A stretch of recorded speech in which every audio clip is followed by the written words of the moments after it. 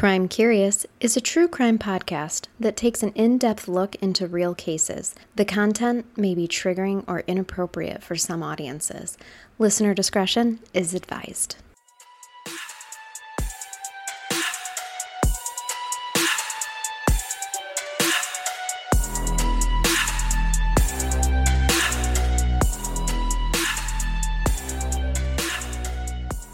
Welcome to Crime Curious. I'm Charnel. And I'm Amber.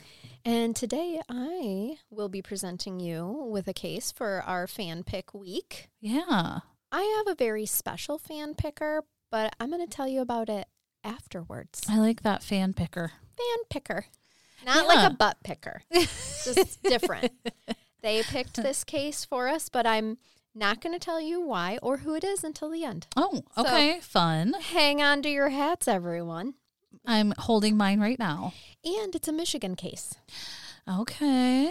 And okay. I'm not going to lie, little personal story. This is the case of the murder of Trooper Kermit Fitzpatrick. Oh. And it actually happened in 1991. But just recently, my oldest son informed me that he's enrolled in early middle college right now in high school for criminal justice. But he informed me that he is going to pursue the Michigan State Trooper track. Oh, wow. And so it actually ended up being very difficult for me to research and to cover, and I'm terrified. I know a lot of parents would probably be very proud to hear that their child wants to do something such a service to the community and admirable, but right now with what's going on in our world, it's an uncertain time. It is. It scares me. And just in general, we work a lot with police officers in our line of work, and so we know what great people that they are. We know their families behind them and how each day is so uncertain for them. And it just scares me to think of my son who will be graduating next year. So it's not like this is like he's 11 years away and has lots of time to change his mind. We're talking he's starting to make plans for that. This one hits me a little bit. I'm sure it's probably a loaded situation because, like you said, it's a respectable career. It's honorable, but then in the times we're in, there's just a lot of uncertainty around it. And I know he really wants to work for the state of Michigan because both of his parents do. I just talk to myself in the third person. His dad, okay. I like it. His dad and I both work for the state of Michigan, and so he has. That's kind of adorable. I know. I just wish that it's like, oh, great. Couldn't you be a surveyor? I mean, that's respectable. Could we serve the state in another way that's not as dangerous? Right. Please. So, prayers for me, man. I'm struggling here. But so, yes, Trooper Kermit Fitzpatrick was a Michigan State police officer. He was born January 29th, 1961. And there is very little information at all. So forgive me because I'm sure he had wonderful parents. I just don't know who created him and put him on this earth. Oh, okay. He was a very good-looking man. Oh, and yes. His name is Kermit, and I love that. I know, me too. He was commonly known as Big Kerm. Oh, my gosh, I love it. Because he was athletic, very tall. We're going to get to it. He graduated from Highland Park High School in Highland Park, a suburb of Detroit. He was extremely athletic. Really, he played high school and football, loved football, played intramural football during his time as a student at Western Michigan University. Oh, okay. And his intramural football team called themselves the Mob Squad. I like it. I just thought that was cute. He was also a resident advisor, an RA, in college, and described by everyone who spoke about him in various times of his life, from high school to college to then his professional career as a state trooper. Seriously, everyone described him as a gentle giant. Aww. Because he was extremely athletically built. And a lot of people actually said that he looked a lot like Barry Sanders.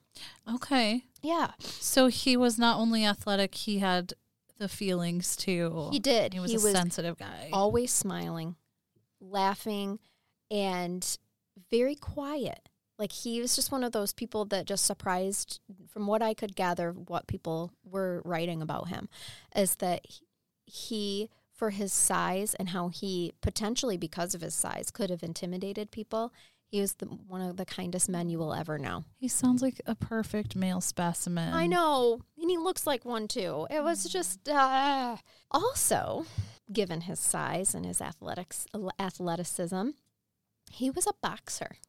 Of course. Mm-hmm. And he enjoyed boxing at the Livonia Boxing Club, where he first did it amateurly. And then as he grew into his profession as a state trooper, he was also going competitively to be a professional boxer. Oh, wow.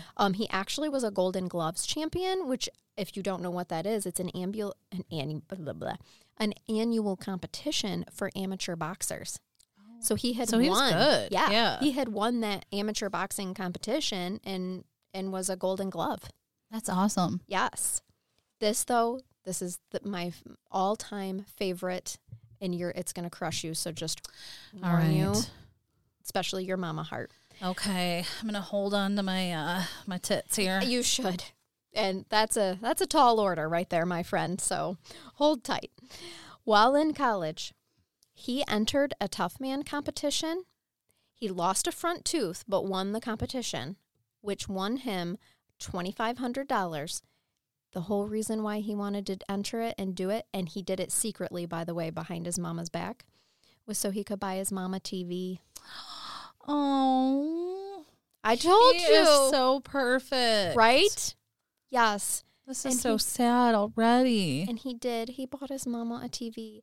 Could you imagine entering a competition where you know you're going to get your ass kicked just to be able to buy your mama TV? Oh, that is like the utmost loyalty. That tells you everything you need to know, right? Sometimes with our victims, there are certain sentences that you and I will say, and it's like, this tells you what type of person. That's this one small snippet that we know of all their experiences in life.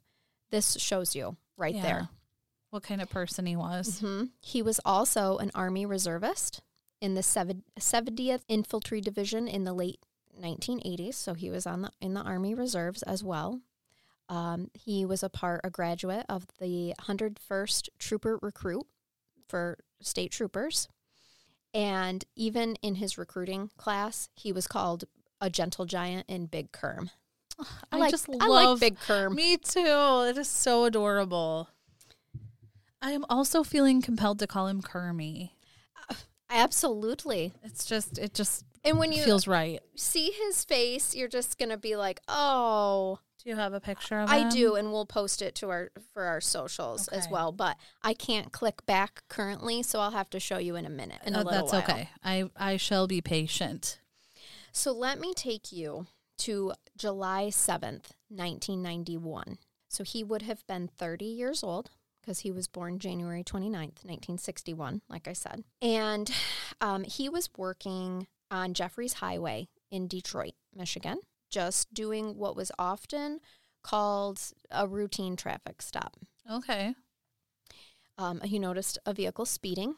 It was a blue Ford Mustang, and it was approximately 8:30 a.m. It was a Sunday morning, and he stopped the 1982 blue Ford Mustang on Jeffries Freeway, which is I-96, is what you and I would know that at in the Detroit area, near Joy Road in Detroit. I know right where that is. Like, we drive by all the time. This is just like so close to home, hearing about this. It's going to get so close to home that you're going to be like, your mind will be blown. So hold on to that. After using his patrol car PA system to direct the Mustang's driver to a safe position on the freeway shoulder, Trooper Fitzpatrick left his patrol car and approached the driver to make contact. Just as Trooper Fitzpatrick took a position standing what they believe is either just behind or next to the driver's door, as you do, and have them roll down the window. Yeah. The driver raised a .22 caliber semi-automatic pistol and fired 6 rapid shots. Oh. One shot hit Trooper Fitzpatrick's jaw. 2 bullets entered his upper left chest, and one hit his right leg above the knee. His bulletproof vest did stop the other 2 shots that were fired. Oh, my gosh. The suspect fled the scene, and passersby attended to Trooper Fitzpatrick. Detroit police officers transported him to Henry Ford Hospital. I know. Where he was pronounced dead at 8:53 a.m. So this traffic stop stopped at 8:30, and he was pronounced dead at 8:53. I always struggle with these. Like, why does that seem like the reasonable option?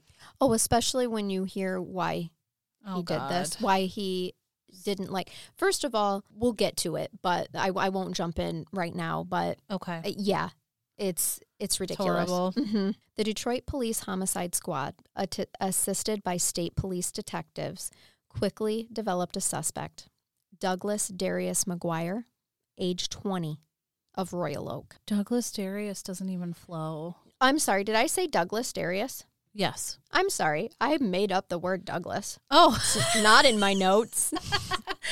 I'm glad, because that's a horrible name. Weird that I feel like I'm grounded in reality, but I totally just made up that name. When you hear his real name, you're going to be like, where the fuck did you get Douglas? It's not even close. Oh, that's great. I'm glad I said something, because I was like, oh, Me that's too. horrible. Because then when I say his real name again, you would have been like, who's that? His name is Stephen Darius McGuire. Stephen Douglas. You can see how I reached that. So close. What? So close. Oh, that's hilarious. I was just like, a day in the life, guys. This is what it's like to live great. with Charnel. That is great. No. This freaking turd stain's name is Stephen Darius McGuire. Okay. He was 20 at the time of Royal Oak, Michigan. Investigators learned that Stephen had taken the blue Mustang from his mother without permission, which means he fucking stole it. Right. And he had also stolen the .22 pistol and other guns that he had burglarized from a neighbor's house. That is why he shot him, because he had stolen goods in that vehicle, and the vehicle was stolen from his own mother, and he thought that's why he was being pulled over. He wasn't. He was being pulled over for speeding. So he was essentially he's a punk kid that Yes. stole stuff. Yes. It was to Trooper Fitzpatrick. It was just a routine. So he had no idea that this kid had stolen things. No, or had stolen weapons in the vehicle. He had none of that. Hence the dangers of being a freaking police officer. Oh my God, you don't know what you're walking up to. No. And right now, so many people want to bash police officers day in and day out. And yes, there are bad ones. There are bad ones. Are way more good ones that you don't even realize what they face on the daily. And I was reading comments from people who had been pulled over by this man, and how kind he was and gentle he was, and how a lot of times if it was speeding and it wasn't dangerous speeding, he would let them go with just like be careful out there because your family wants you home safe. That's adorable. Yes, just like a reminder. One guy had wrote this memorandum thing that he remembered being pulled over by him just before Thanksgiving, on Thanksgiving Day. And he was like, your family needs you on Thanksgiving. Like, you need to, so he'd give them like the wholehearted, lecture, like, be safe. And this guy said, well, I'm sorry you have to work on Thanksgiving Day. And he's like, that's okay. My family will eat with me when I get home. Like they'll wait for me. It's like they're like bonding over being pulled over. That's another thing that people said about him, was how easy he connected with people. He was super, super well. What do I want to say? Ironic what's about to come out of my mouth when I just struggled so terribly with that sentence, but he was a wonderful communicator. Okay. And he could connect and communicate with people like no other. And it was obvious. So that comment, I had read that comment in a forum, but then other people piped in with being pulled over by this guy and these comments were like years later that they remembered being pulled over by this guy and like clearly had heart-to-heart conversations with him while they're on the side of the road. It sounds like I would have like felt blessed to get a ticket from him. Like, thank you. Well, that one guy that was talking about Thanksgiving, and he's like, don't worry about me. My family will wait for me and we'll have dinner when I get home. He said it was only a couple of years later. He's like, that's one of his last Thanksgivings that he had with his family. And when I heard about him, his passing, you know, I remembered him. Yeah. I remembered him pulling me over, and now every Thanksgiving he thinks of him. Oh, that's so sweet. He sounds like an amazing guy. I know. And then in this freaking shit smear, God. I'm not even tired. So I don't even know what the situation is. I feel like I would have, if he was like, I'm going to let you slide. He was so sweet. I probably would have been like, no, you write me that ticket. Right. I deserve it, sir. I deserve this today. I was breaking the law. Yeah. You go home to your family. I'll write myself the ticket. Right. He sounds like just wonderful. Well, so this is why he gets shot, is because this shit stain has... This little turd decided to steal some guns in a car. Yep. He is nothing but a little freaking diarrhea streak in someone's underwear. Yes. Yep. Had stolen his mom's car and stolen some guns and other property from his neighbor and was on the run. Now, after the shooting, you want to know where McGuire went? I do. He drove to Hillsdale County. Oh my God, really? He did. Where he abandoned, that's in Michigan if you don't know, where he abandoned the blue Mustang and stole another car at gunpoint. He then drove to Napoleon, Ohio, where he ran out of gas because this motherfucker isn't even smart enough to pull over and get himself some gas. After a motorist picked him up hitchhiking, he runs out of gas after he had stole the second vehicle. Oh my gosh. Gets picked up hitchhiking. Okay, now this is scary. He tried to rob the guy who had picked him up at gunpoint, and he fired several shots into this vehicle with this guy who had picked him up to give him a ride. Okay, the guy did live. He did not die. There was a scuffle inside, of course, the vehicle as he's trying to get the gun away from him, and the guy is not named. I do not know this man's name, but they both eventually just end up running from the vehicle. So the driver for his life and the hitchhiker just trying to get away from him. Oh well, my gosh. The Henry County Sheriff's deputies arrested McGuire in a nearby field soon after this incident where he had nearly killed a second person and was running. Hand serving, your red flags Yeah. to get caught. Well, yeah, because the guy ran and called the police. Yeah, I would think so. But also, the people that he robbed in Hillsdale County, the second vehicle from, also called the police. So they are on he's leaving a trail. himself a trail. He is. Yeah. He's leaving a trail of where he's headed. He's headed south, Douglas Darius is not too bright. Douglas Darius. That's so true. We don't really give a crap what his actual name is. He should just be Douglas Darius. Still baffled by where I came up with that. It did not take long for little turd smear to confess. They had, they had him. They had him. They got a full confession out of him regarding the murder of Trooper Fitzpatrick, and they were able to recover the murder weapon as well. So he waived his extradition proceedings from Ohio, because remember, he's in another state now. Yeah. From Ohio, and was transferred to the Wayne County Jail in Detroit. And before I tell you of how he was convicted or things like that, let me tell you about how he robbed that second vehicle. Oh, please do. This is in the words. This is an actual story from the person that he was robbed. So I'm reading it in first person from their writing. Okay. With special permission. July 7th, 1991.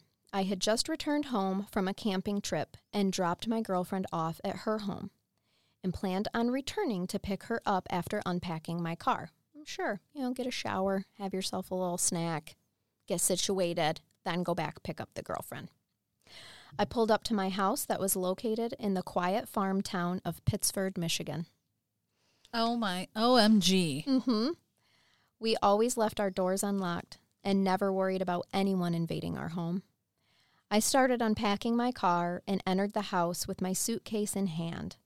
I then saw my grandmother lying on the couch sleeping, He lived with his grandmother at the time, the author did. I shut the front door, only to have my grandmother ask me to leave it open because of the heat. This is 1991. I feel like it was hotter then. Yeah. Do you remember the summer heat when we were younger? I do. It was rough on the undercarriage for sure. It really was. And Grandma was not having it. A 90s summer Michigan July. Nope. Yep. Say no more. Yep. I sweat just thinking about it. Me too. And it's the middle of the winter right now. And so he opened. He's like, I opened the door and turned to pick up my bag. The door suddenly slammed shut behind me. I turned around, and in front of me was a man holding a pistol to my head. Oh, my gosh. Threatening to shoot me if I did not turn over the keys to my grandmother's car. I told the man, relax, I'll give you the keys to my car. After we located the keys, I was able to calm the man by asking him if he was hungry or if he needed anything. Two good questions when someone's upset. Yep. Hungry, angry, tired. Yes. Let's cover all the bases. Yes. How can I fix this? I explained to him that I had been in trouble before, hoping to build a little rapport with him as he ate. I searched for any opportunity to take this guy out, but was unsuccessful. The man kept his distance from me. After he finished eating, he removed the phone from our wall and took money off the dining room table. I can't believe he stayed to eat. He did. He had him fixed him a peanut butter sandwich. Wow. He wore a long black trench coat. The man pointed his gun at me once again and said, I'm going to take you out to the barn and shoot you. And remember, Grandma is in the house, too. Yeah. As we walked out, I told my grandmother I loved her. Oh, my gosh. And not to open the door again. We made our way to the barn, which the man must have scoped out prior, since he already knew that there was another phone in the barn. Remember phones in barns? That was a thing. Can we go back to that? I know. No, because now we carry them around on us. Oh, that's true. There is a phone in the barn if we're in the barn. Yeah, you're right. It was a good time, though. It just really was. He ordered me to remove the phone from the wall while keeping the gun to my head. I began to give him some shit. I was young and cocky and not knowing he was a killer. Why not? I mean, he didn't, right. At this point in time, all he knows is that he's got a gun and he wants to steal the car. Right. He has no idea that he had just killed a trooper. He has no clue at this time. Things turned quickly when he reminded me how serious he was with a swift pistol whip to the forehead. Ah, ouch. Yep. I removed the phone from the wall and handed it to him. The man turned and walked out of the barn and told me, when you call the cops, tell them cop killer was here. Oh, wow. The man climbed into my grandmother's car, which she pulled into the driveway for him, and she had left $300 in the ashtray. When he began to leave, I ran as fast as I could to the house and grabbed my Remington 30-06.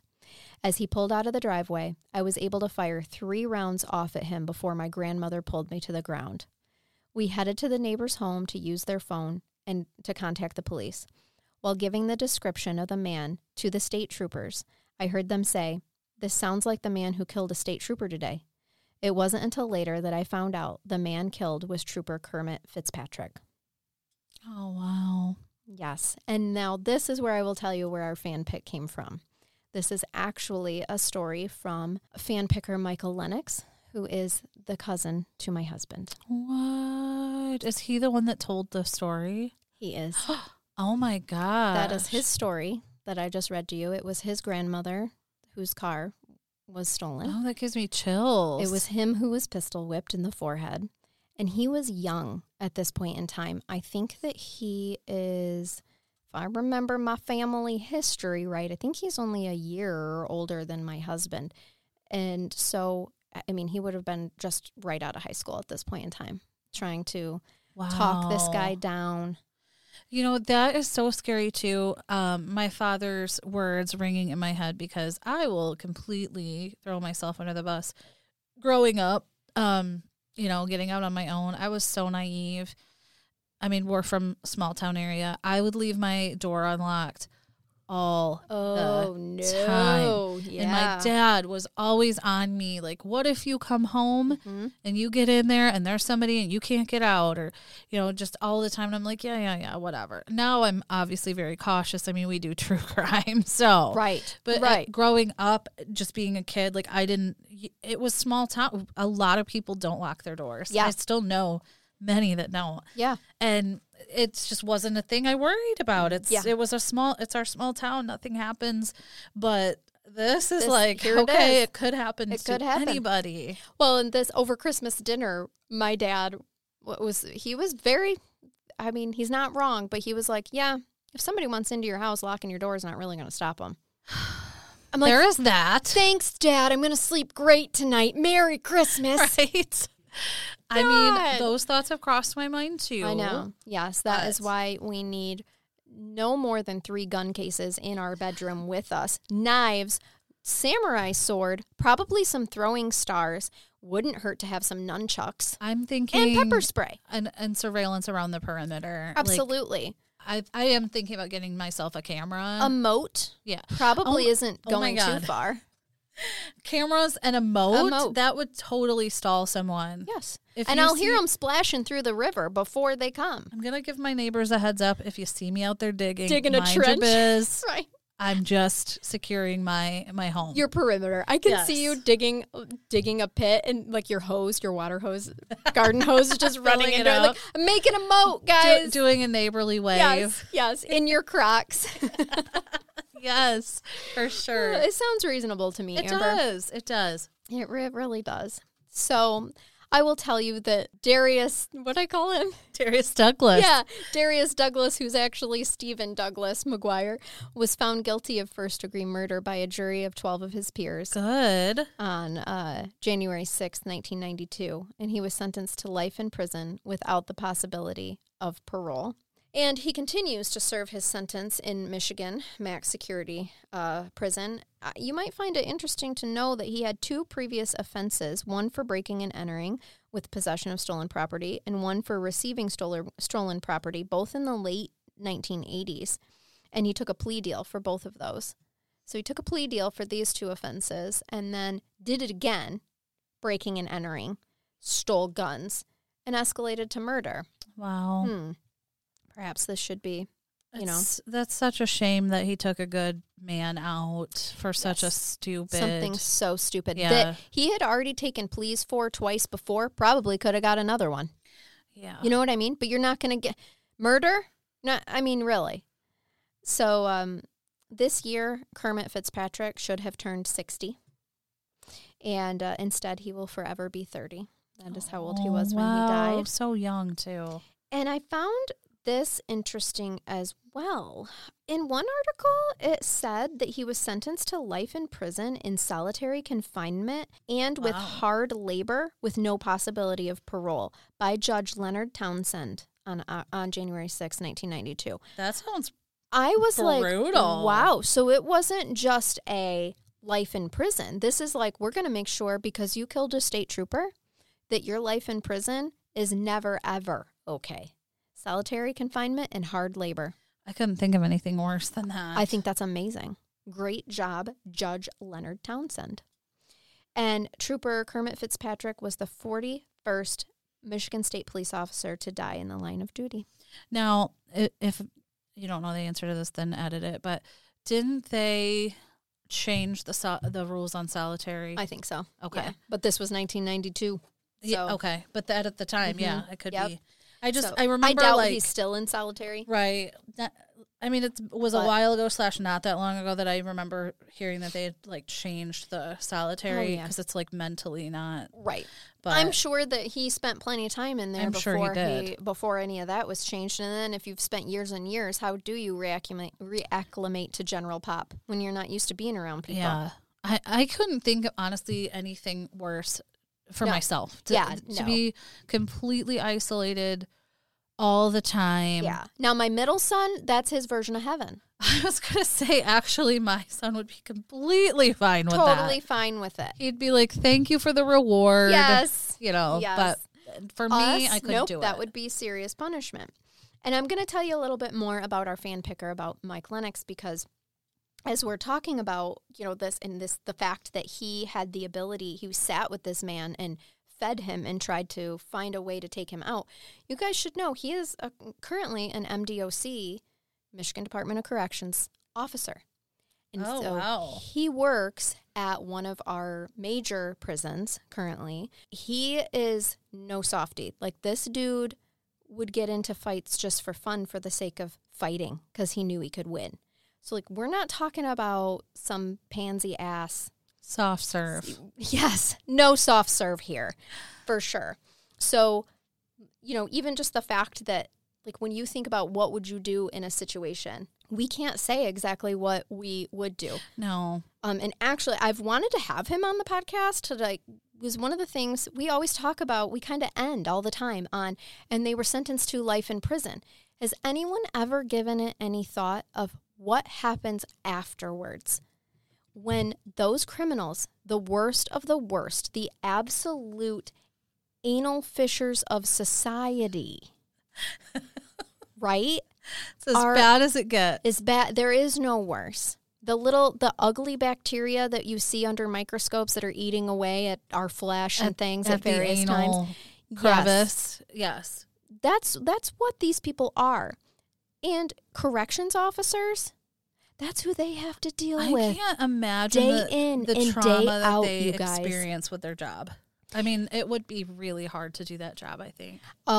Absolutely. And it's dangerous. He's actually just this year went through something really horrific where he was shanked and injured very, very badly. Oh my gosh. And like I said, he's a badass. Like, yeah, he takes people down without a problem. So my husband has told me plenty of stories. So I was going to say, I've had a lot of prison stories shared with me just through my work. Mm-hmm. And if you think about it, like, those that have been to prison experience stuff, but the guards and the officers, they experience that stuff too. Absolutely. Yes. So, and they know that these people are horrible. They're the underbelly of society, and that's who they have to deal with. And oh my gosh, I can't imagine. Right. And knowing every one of them would love nothing more than for them to die, those guards to die. They would love nothing more than to see them hurt. I would think you'd have to be on alert, like, all the time. Absolutely. Absolutely. So, and I mean, I've hung out with Mike. He's a great guy and is very well adjusted in between his work life and his personal life. Mm-hmm. And I mean, he's got some great stories, that's for sure, but he's a, regular family guy, like, just doesn't walk around like he's got a chip on his shoulder. Really, really nice. We talk over Messenger a lot. He gave me permission. He's the one that sent me what he had wrote about his first-hand experience. He had actually posted that, what I read to you from his first-hand experience, he posted on Kermit Fitzpatrick's in memory page that the state runs for all fallen state troopers. So I thought that was really cool because he posted that years ago, but he's a fan of the show. He listens. Yay. Awesome. And he sent that to me and was like, hey, if you ever want to cover this, here it is. And I had hoped to actually have him come, but trying to schedule people to come to do recording times, sometimes with the way we willy-nilly are like, okay, I'll see you in an hour. Are you ready to record? It makes it difficult. For sure. So all of that was shared with his permission, and he is I wouldn't have known about Kermit Fitzpatrick and how he sacrificed for our state just on the job doing what was considered a routine traffic stop without him bringing this to our attention. Yeah, well, I'm so glad that he shared the story. Like I said, that is close to home. It makes it more real. And he had already murdered someone. How easy would it have been for him to just murder Mike, murder his grandmother, and leave with the car? Because he tried with the other person that picked him up. Right. He shot first, asked questions second. Yeah. The first time. So, my gosh. And then the hitchhiker who he was trying to rob and it didn't go well, he tried to kill him. Yeah. So it's really... it's like by the grace of God. Yeah, absolutely. And maybe it was because Mike showed him some compassion. Invited him to sit down, asked if he was hungry, and I'm sure by then he was hungry. But, Probably. But at any given time, he could have sat there. He could have just killed them and ate their food. He could have. So it is kind of a miracle that I think so too. He was spared. It's miraculous that him and his grandmother are both here. Well, in 1991, but he's still here. I don't think his grandmother is. So I'm unclear. Not, I should have asked if it was the grandmother that he shares with my husband or the other side of his family. I'm unsure about which grandmother that it was. I think it was his other grandmother, not the one that he shared with my husband. Gotcha. Well, that's an incredible story, though. Yeah, it really is. So, and now after I read extensively Kermit's story, a couple of times I have went past a traffic stop that a police officer was doing, and it reminds me of him. And I think, is there ever really just a routine stop for them at any given time? This could happen. I mean, he was shot in the jaw first. It's such without any warning. Honestly, my heart goes off. It goes off. Does it? It goes off. It goes right off.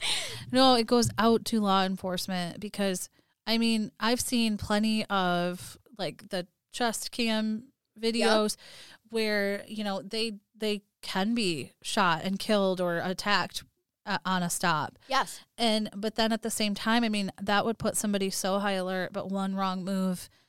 And, if you draw your gun or, do something inappropriately, that's your career. You could go to prison. Yeah. So it's just they're put in such difficult places. I agree.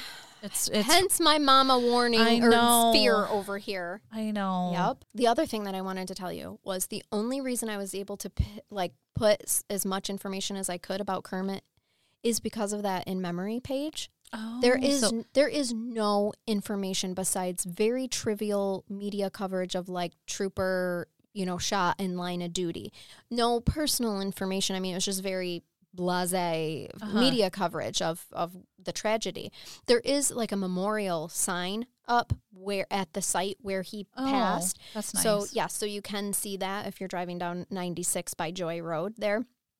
But in terms of like finding information about his parents and whatnot, so I read through comments and comments and comments of people commenting that they went to high school with him. That's how I was able to piece that together, that he was a football player, what a great gentle giant he was, all of that stuff. So this wasn't a case that was put together by media articles or some coverage that was done on TV or anything like that. It literally was my cousin's story that he brought to me and me looking up on that. So if you ever hear this covered on another podcast, just know they were ripping the content from Crime Curious, because this was never before heard in another podcast. Well, that's awesome that they did the page so you could know who he was. Yes, and you can look that up. It's for any fallen trooper.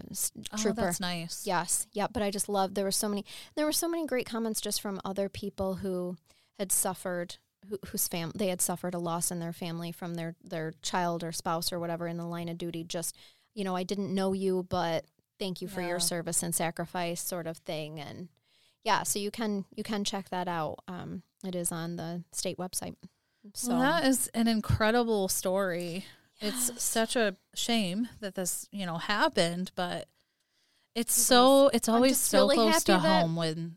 My husband's cousin lived through that. And it was absolutely. Right here. Well, and that's the other thing. I mean, that was so close to home for us, and you'd never heard of that crime happening, right? And it's hard, when we do cases, some of them really, they just get you, as you all know, but there's the separation because we don't know them. So we've had people come forward that did know a victim or did know, was around for the crime, and it makes it so much more personal. Of, like, oh my gosh, they knew the family or they, knew the victim, and it's very emotional. It is. Yes, absolutely. I don't know if you've ever shared the story about Diane Pransky. Yes, that is thank you. I haven't.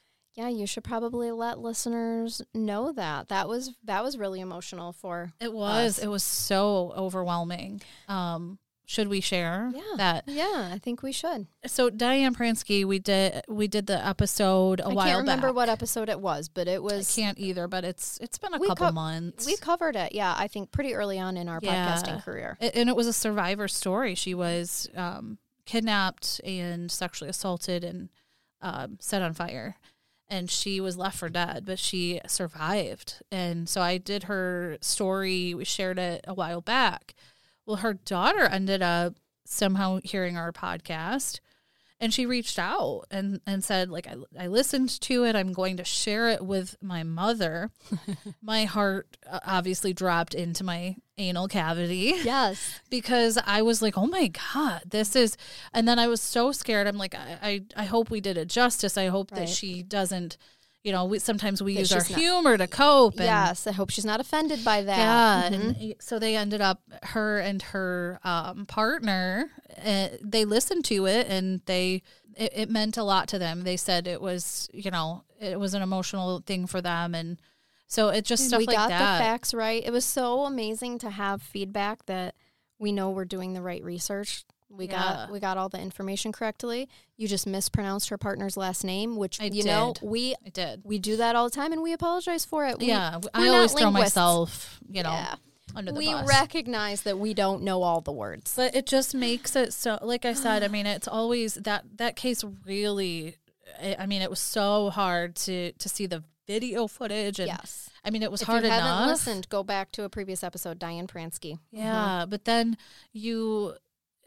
something like that happens, and it's so much more real, and it was emotional. Yes. Yeah, most definitely. But then to hear her feedback where she listened to us cover her case, that was crazy. And it's still so surreal. And I haven't shared it. I think it was so surreal. It was like, I didn't want to blast it out on, social media or anything like that, right. But because it was such a personal thing for us. But I think it's appropriate to share that it was very impactful for us to have her daughter, April, reach out, and it just meant a lot. Well, true story. Mike sent me this months ago, and I've just been like kind of sitting on it because I wanted him to come on the podcast. I'm like, maybe you should tell your part of the story, and it just didn't work out, but I hope that he is happy with how we covered it for him as a fan pick. I think he will be. You did a really good job. And I didn't even know you had mentioned him before, but I didn't know that this is what you were going to present. Yeah. So I was even taken back when you told me that that's who it was. Yes, I buried the lead on that one a little bit. Who our fan picker was. Yeah, you did a good job. Very near and dear to me. So, I do want to show you a picture of Trooper Fitzpatrick. I want to see him. Oh, he was a very good-looking man. Very handsome man. He was. And I can see why they called him Big Kerm. I do too. It's very fitting. He could be intimidating. I can also see how he was a boxer. You can tell he's built. He looks like he's athletic. And yep. So we'll post that on our socials because you guys all got to see what a beautiful man he was. So are you ready for a brain bath? I'm ready, yes. I'm going to bring you some embarrassing New Year's Eve stories. I'm here for that. If you're a Patreon, in our bonus episode for December, there were some embarrassing New Year's Eve and some Christmas stories. These are different. So if you're a Patreon, don't think, well, shit, I already heard this because... Oh, there's more. There's plenty to choose from. Yes. So I just picked out a couple of little nugs for you. Okay. Last year, this is from Stylecaster.com. Last year, my boyfriend and I reunited with one of his college besties in Paris. Oh, very nice. Yeah, with his new bride and their 6-month-old baby in a chic, albeit tiny, flat. They invited us over for New Year's Eve, oysters and champagne before going to visit a light show. Ultimately, it says unfortunately, not ultimately. So close. Wow. That was better than the Stephen Darius thing that I tried to pull out earlier, or whatever it was, Douglas. Unfortunately, after arriving, we spent the entire evening listening to their baby scream bloody murder. Yeah, I don't love it. Get dogs. I've been there. This is why you get dogs, not kids. It is. It really is. Says a mother of 4. We both sat there, nursing flutes of deflated champagne and trying to give helpful baby tips that we'd seen in the movies. Burp her, maybe? I heard wiggling baby's bottoms help. I love that, wiggling baby's bottoms. What about a little whiskey in her bottle? I mean, it is New Year's. It's an old wife's, Yes. right on the gums. tail or whatever. Yeah. Puts them right to sleep because we are literally drugging them, but whatever. Sadly heard that was an old remedy. It was. Oh, yeah. I've spoken to many of people with more life experience than I, and they fully admit that they would do that. Yeah, it was a thing. Like, do you realize that's not a remedy? I wouldn't even be surprised if my own mother did it to me. Your baby was intoxicated, ma'am. That's why. She passed out. Of course she passed out. It didn't soothe her. No, the next day she had a hangover. Anyway, while really thinking, muffle her with the goddamn pillow already.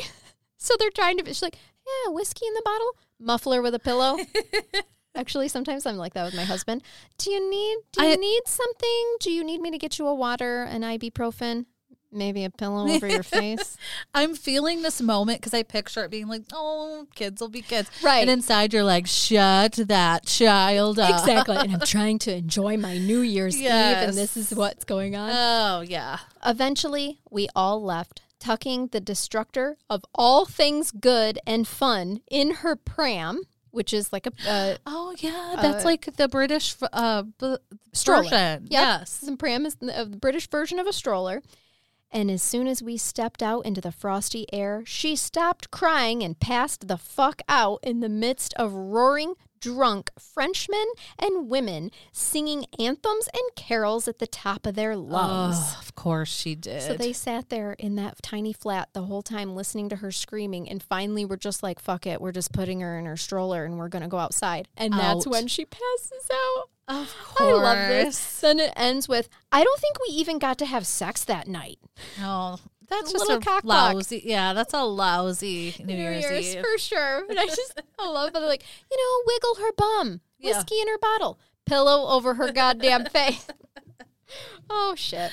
It's a horrible place to be when a friend's precious child is crying and you're trying not to be annoyed by it. Mm-hmm. And inside you're like, dear God, save me and please take me away from this awful place. A lightning strike just right now.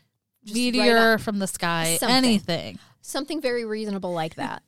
Otherwise, I love kids. I really do. Yes. They're precious. They're precious. So adorable. We recognize them as vulnerable populations. We've said that a lot. For sure. But it doesn't mean we want to be surrounded by them all the time. Correct. Yeah. I'll never forget. This is the second one. Sorry. That was a bad segue. Why I'm not a news anchor. Reason number 751. I'm going on to the next story now. Okay. I'll never forget New Year's Eve of 97 when I first smoked a cigarette to impress a boy. I even remember my outfit. This is the only reason why I chose this one, by the way, for this right here. I even remember my outfit, a copy of the one that Cher wore in Clueless. Oh, yeah. Perfect. You know. The guy that I was crushing on was the most handsome in my school, and everyone loved him, including me. Sadly, it was not requited. He was into another girl, but she was busy puking at that particular moment, so I was good enough to hang out with. We left the party to smoke cigarettes in an alley, and I thought I was finally in. We even went to see Goldeneye the next week, and I truly thought we'd soon be married. But the next week, I couldn't go out because I was busy, and he went to go see Beautiful Girls with a different girl named Zoe. And just like that, it was over. My time with him was fleeting, but my time with cigarettes lasted a couple more years. That'll do it. Yeah, it just takes one time. It really does. One time and a Cher outfit from Clueless. Oh, I'm sure the outfit was spot on too. Yeah, the plaid skirts, the knee highs, the blazer. Yes, for sure. Yeah, I'm sure it was wonderful. So. Yeah, I like that. All she got was a cigarette addiction. Right. He left me with an addiction for a couple of years, but that's it. Oh, what a bummer. That's disappointing. It really is. Really is. So, on that note. Yeah. on that very depressing note. Right. Brain baths are supposed to be fun. It still gave me a chuckle, though, so that's all that matters. That's what they're there for. I like how she had it written where she was like, we went to see Goldeneye, but then I couldn't go out. And the next week he went to see Beautiful Girls with Zoe. Yeah. She wrote her movie hopping. She wrote her name. She was 34 at the time that she wrote it, but I feel like she wrote it like she was back in that time. Yeah, for sure. You know, the way that we know how those memories teenagers go. Yeah. Yes, that's for sure. All right. Well, we hope you guys enjoyed this very personal episode, and we hope that you keep it curious and keep listening. Follow us on social media. Send us your requests. We are having We're going through them. Intern Jasmine's compiling a list to help us keep organized and on schedule with them. So we will cover them. And until next time, everyone. Bye-bye. That was that really creepy. Very cartoonish. I was expecting like that's all, folks. I have issues. I apologize. Wow. I apologize nothing. for my co-host on that one. But why am I the way that I am? I don't know. We love you anyway.